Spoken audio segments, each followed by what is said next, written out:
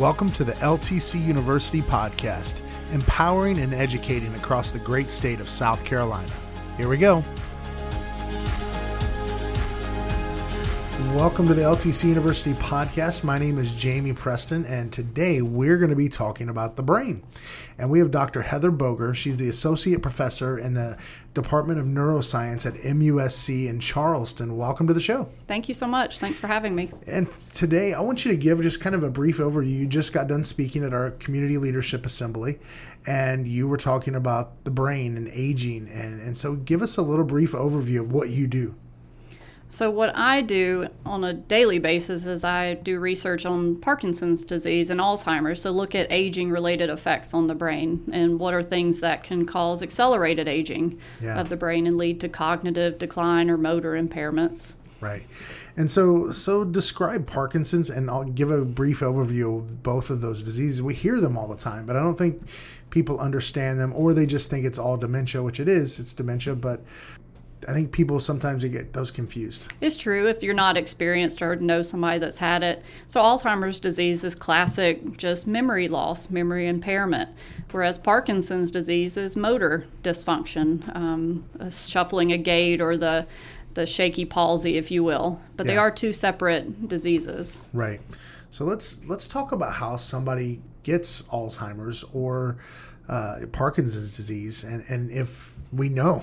So we do know that there are what we call modifiable and non-modifiable risk factors for both. Both have genetic predispositions associated with them. Genetics, you can have family histories that can lead to an onset of, but also age. Age is the number one risk factor for both of these disorders. And then you've got things such as modifiable risk factors that we can do to try to reduce our risk. I can't say it prevents, but having a healthy diet, exercising, socializing, keeping your brain active helps reduce the risk of developing any type of degeneration of the brain. Yeah.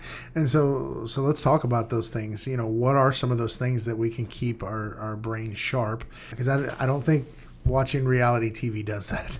Matter of fact, I was here listening to a podcast the other day, and they have got some data now showing that it actually can decrease your IQ watching reality TV shows. I believe that. Now, I will watch them every so often, mainly to have a good laugh. But yes, I believe that.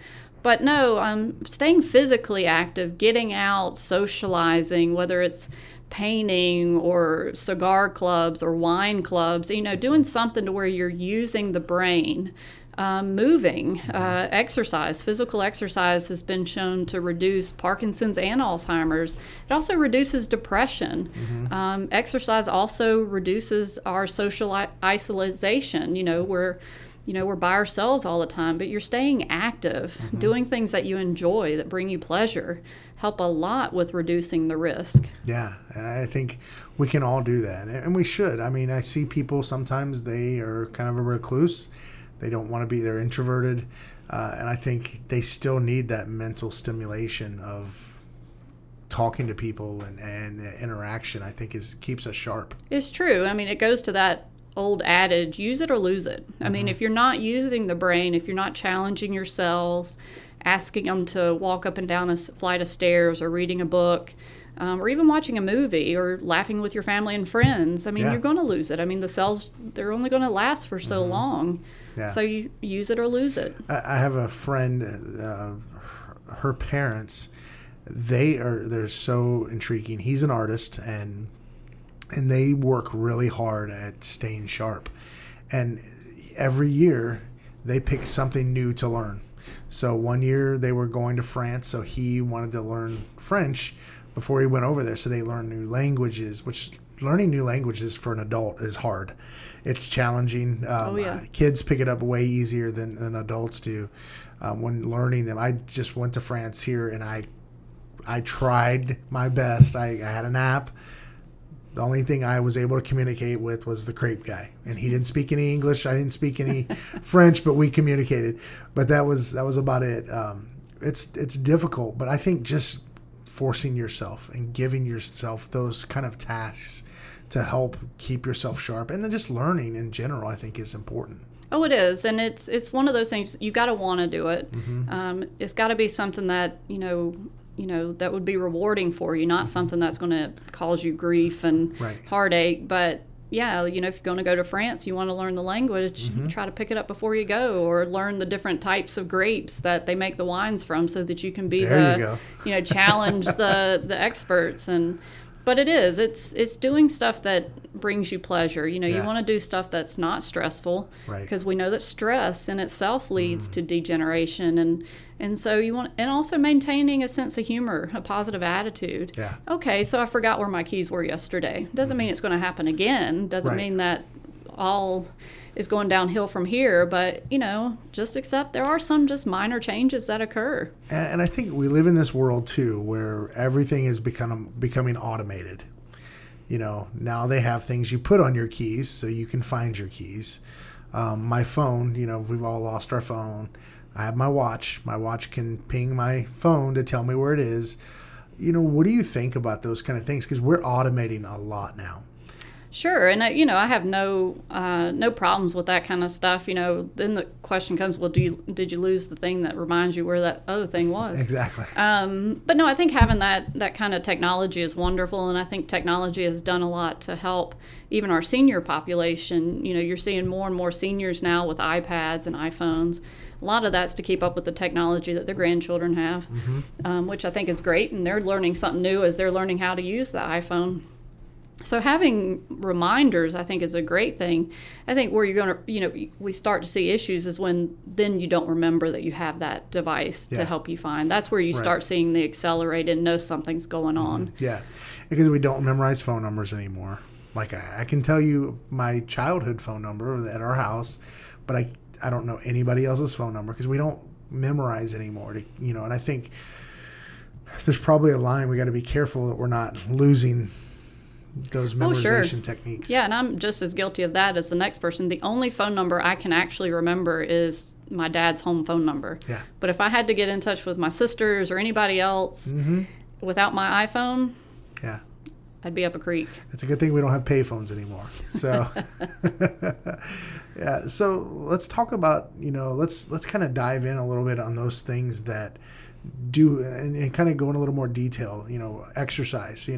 How many days a week do you think somebody needs to be exercising to help that brain health? So the National Health, the CDC actually recommends for seniors 3 to 4 times a week, about 30 minutes a day. But if you think about it, there's so many ways that especially seniors can get exercise. Like my grandmother loved working in her yard. Yeah. And that was a form of exercise, or cleaning around the house. So there's a lot of ways we actually do exercise. We just don't think about it. But the CDC has recommended 3 to 4 days, 30 minutes. Minimum, but doing weights as well helps. It helps stave off other diseases as well. So it's not just about the brain. Yeah, and I don't think you have to go to the gym for that. I think there's so many different ways. I think especially for seniors, you got a gallon of milk in the refrigerator. That can be a weight. Yes. You can do squats with that. There's so many different exercises you could use those things for. Oh, sure. And most PTs, OTs have modified version of exercises for seniors, especially if they're at a greater risk of falls. But, you'll see a lot of times seniors are out walking, with their neighbors, or they're at the mall walking, have a routine. And so, no, a gym doesn't have to be involved in any of this. Yeah. And I think some seniors, I've talked to before, like, hey, why don't you get a gym membership? And you're like, I don't really want to. There's so many things they can do. I remember my grandmother, she worked in the garden, like you said. She had a big garden. She could outwork anybody. And it was tough. I remember helping her and working with her. It's definitely exercise. And honestly, that's what exercise is replicating the work that we would have done as civilizations have advanced, and, it's just replicating that work. Oh, yeah. So what are some of the signs for somebody to start looking at? They're a senior, they're in their 70s, 60s, 70s, and they start forgetting their keys. They start what are some of those major signs to be on the lookout? And, most of the time it's somebody with that individual that sees the signs before. And it is things like can't remember street address, can't remember where their car keys are, may not know where they are in the present, what the location is. And it's those small points of forgetfulness that occurs first before you start seeing a person not being able to tie their shoes or remember how to eat. There's little key things, and really it's that individual that's around that person enough that's like, something's, she's forgetting that a little too much, or really this is something she should know, and yet she's forgetting it. Yeah. So it's always little things in the beginning that triggers a caregiver or a loved one to maybe let's go get checked out. Let's see a neurologist or go see our doctor and just have some tests done. Yeah. And I think especially for older people, I know looking at my parents, that's going to be tough for them. Thank God they're not dealing with that right now, or hopefully never deal with that. But it's tough because I think in our culture, we've really separated mental health from physical health. So if I break my arm, sure, that's a no-brainer. I'm going to, pun intended, I'm going to go to the doctor and get my arm checked out. I'm going to get it, whatever they need to do, if it's surgery, what have you. I'm going to get that figured out. But when it comes to our brains and brain health, I think we're so much more guarded with that. We don't want to talk about that. We want to keep that in. Well, it's a loss of identity. You start to lose a sense of self. And none of us want to do that. None of us want to see ourselves go through where we're not going to exist anymore. And we do have a great fear of forgetting. And that's the thing with Alzheimer's. We don't want to ever get to the point we forget or don't remember.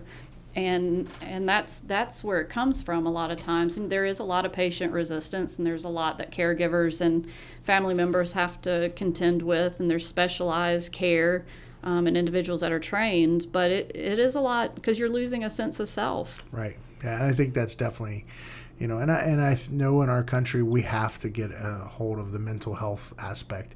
Most of the time it's not covered in your insurance. A lot of times, and even in good insurances, it's not covered, depending on what it is. But yeah, I think it's interesting. Talk about the personality of somebody who goes through Alzheimer's, because your personality can change as well. You see some differences. For instance, I had a family friend. She was the sweetest person on the planet, just so kind and just so giving, and she became a stinker, if you will. And she was cursing at people, and it just shifted and completely changed. Talk a little bit about that and why that happens. It's true. I mean, you'll see very drastic personality changes in some individuals that are diagnosed, and others you may not see anything. They're still the kind person. They just can't remember. I've seen both sides. I've seen where really mean people become really sweet, and really sweet people become just nasty. In terms of why, there is no predictor to that. I don't think we truly understand why a person's personality switches. We assume a lot of times it's because of the change of the environment, the situation, the resistance to the disorder and not understanding. But we can't ultimately attribute it to that because we really just don't understand the mental switch that occurs in patients. And I've been a part of studies or situations where even when they have a personality switch, you can't understand what they're saying, sweet as can be, but you put something familiar in front of them and you don't know why, but then it's like nothing has ever happened. They talk to the baby like they don't have the disease, or they'll do that art and craft project as if they completely understand where all the pieces go and parts. And so there's a lot of that aspect of the disease we just don't understand. Yeah. I have know someone with vascular dementia, and one day they just kind of, for lack of a better term, lose their mind, and they're aggressive, and then another day they're completely with it. Like they seem normal, like the old person that they were, and it's really, and I think that's really tough for families to deal with. It is, and that's why, we work down in Charleston with several senior centers, memory care units, and it does take specialized care. Those individuals realize that, that's not a normal day for that patient, and, but they can't take it personal, that they're now in the lives of that patient. And it becomes very hard for family members, especially if grandma doesn't remember, you, or calls you by another name, and it's, thinks of you as a totally different person, or, they just want to leave. They're just ready to leave, and yet it upsets you because you can't, because they need to be there. And that's where the specialized care really, they know how to get that person's mind off of what's agitating them and help calm them down. But the family members feel helpless. That's their mom. Why can't I get, why is she so mad at me? I should be able to help her. And it does. It's very taxing. It's very frustrating for families. Yeah, and I think, with compassion fatigue, I think it's, especially those people working in the memory care units and the assisted livings that are working with these people, it can be challenging. Oh, sure. And I think you have to continue to develop that empathy for people that are going through that, and realize, hey, they're not mad at me. They may have just yelled at me, but they're not mad at me. It's true. But, as I think any of us could attest to, we don't want our mom or dad yelling at us, or grandma get mad. And what gets harder is they don't know that they're doing it, and we need not take it personal. But after a while, it does just kind of, the caregiver burden is extraordinary. It is. It definitely is. And I think families just start grieving earlier. I think that's, and so being there for those families, I think, is really important. Oh, absolutely. Absolutely. Because we're seeing health impacts significant on family members, caregivers, to where, the risk is that caregivers are going to unfortunately pass before the patient is. And it's because they're taking on all the burden, emotional, mental, physical, that patient is just there and, existing. Yeah. But it's the families that are getting affected more. Right. It's definitely impacting them. And what are some of the techniques with working with somebody that has Alzheimer's, for a family member? What would you tell them? So when working with an Alzheimer's patient, the one thing a caregiver or an individual has to remember is it's not about you. It's about that patient at that time. If the patient just doesn't want to brush their teeth, think about it as, do they really need to brush their teeth right now? I mean, is it that battle worth it? Yeah. Or, if they need to, you want them to change clothes. Okay, is that going to be the end of the world if they don't change their shirt today? You really have to think about it as you're in that patient's world, and you need to back off and say what is worth fighting versus not. Let them go at their pace, introduce certain topics, and just kind of ease them into things, but don't demand, don't say, well, you got to do this, because they don't understand. You have to be in their world. Yeah. I think I always use my own parents, just because I know them really well, obviously. And my mom, she contracted encephalitis at one point. It was after liver transplant, and she just was not in her right mind. She had this infection in her brain, and she would say crazy things. She was telling me about a cruise ship that was outside the hospital that she was in, and she's, and so I just go along with it. My dad really struggles with that because he feels like he's lying to her, and he's like, I would never lie to my wife, and he would just, there's no cruise ship out there. Well, she's getting frustrated because there's a cruise ship out there. She's getting upset because that's what she sees. Yeah.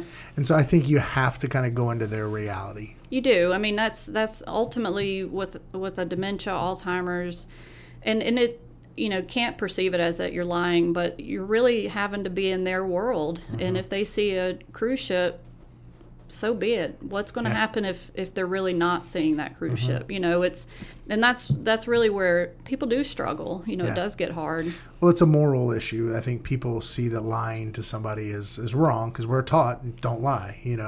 But I think in this case, it's excusable. Well, and in this case, who's it going to hurt? Kind of thing is, if that's what she sees and it makes her happy. Or not, I don't, maybe she doesn't want to see that cruise ship. But, just to go along with it, because, ultimately I would think a person wouldn't want their loved one to be agitated, but to just, have a calm sense of, Right. But that's part of it. That's part of the frustration, and that's where, caregivers, family members having support groups, having people they can talk to help them with training or just understanding and saying it's not you. This is the disease, and it's not that person. Yeah. And so caregiver support is necessary for anybody living with someone or knows someone that's going through this. Absolutely. And there's tons of support out there. So let's get into like the science of this now, and what have they found that actually causes Alzheimer's, or what is Alzheimer's? A description of how it works in the brain. So Alzheimer's disease, simply put, is a loss of cognitive function, learning and memory processing. And what we see pathologically with that is there is a loss of brain tissue. There's a loss of cells, certain population of cells in certain regions that store memories. In terms of various causes, there are genetic links to it. There are genes that cause early onset versus late onset. There's family history, and of course age is a number one risk factor. But there's been other things that we can try to control, such as diabetes has been linked to Alzheimer's, hypertension, so high blood pressure that goes uncontrolled, depression, in fact, and we're seeing a lot of that, especially among seniors that are, have lost a loved one or, become socially isolated. Depression's on the rise, and if it goes untreated, unmanaged, then that in itself can lead to cognitive decline. Absolutely. So there's quite a few things that, go on. Alcohol consumption is another big one, cigarette smoking. So there is no one cause, which creates this conundrum for us as researchers to try to treat or even prevent the diseases. It's like snowflakes. No two snowflakes are the same, and it comes down to no two patients are the same. Right.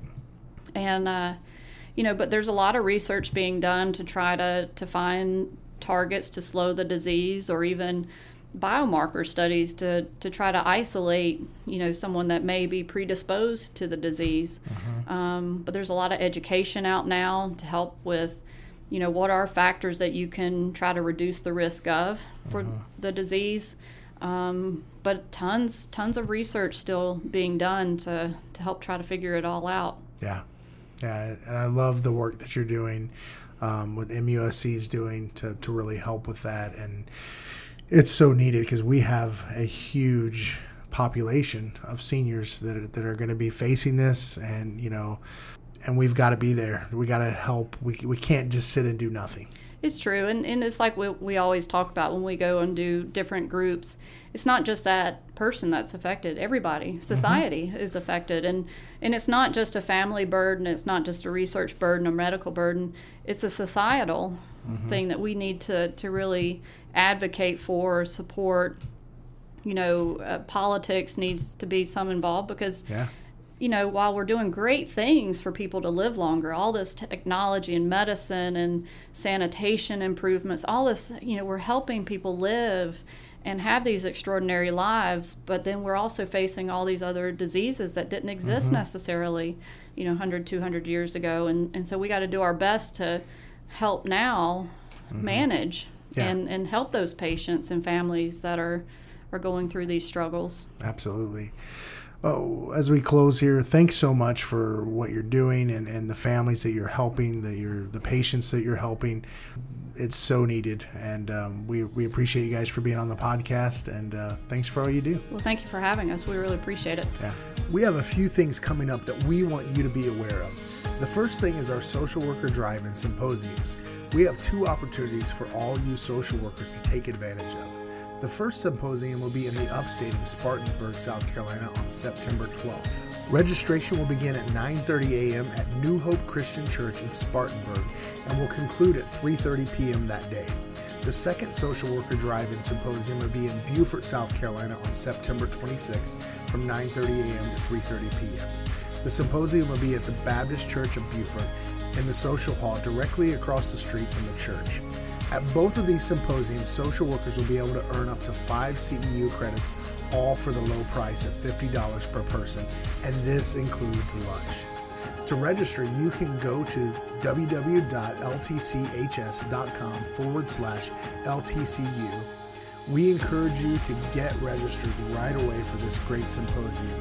If you have questions or need more information, please email Susan Lutheran at sluthren@ltchs.com. The second thing we want to tell you about is our Community Leadership Assembly. This happens on the first Monday of the month in Columbia, South Carolina at 1626 Main Street from 10 a.m. to 1 p.m. You will be inspired and learn from great teachers while getting to network with people from all over South Carolina. LTC administrators and social workers can earn up to 3 CEU credits at this event. You don't want to miss it. The only cost for this event is $10, and that includes lunch. So we want to see you there. Thanks so much for listening today, and let's keep learning.